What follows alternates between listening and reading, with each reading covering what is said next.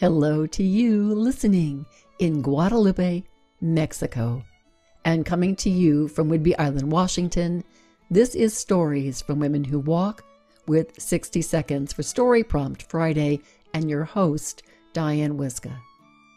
The Camino de Santiago de Compostela is fairly well marked, with yellow arrows painted by volunteers and images of scallop shells pointing the way west.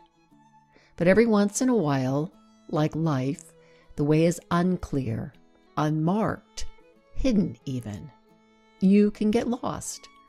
I learned this the hard way. Now what? You must stop and listen to your own voice. Silence the noise, the chatter, the distractions about which way to go. Your own knowing will help you out when you ask, and your guidebook, and your experience. Breathe. Quiet. Listen. Choose your way. Walk on. Here's your prompt. When have you walked your way from lost into the clear? Write that story.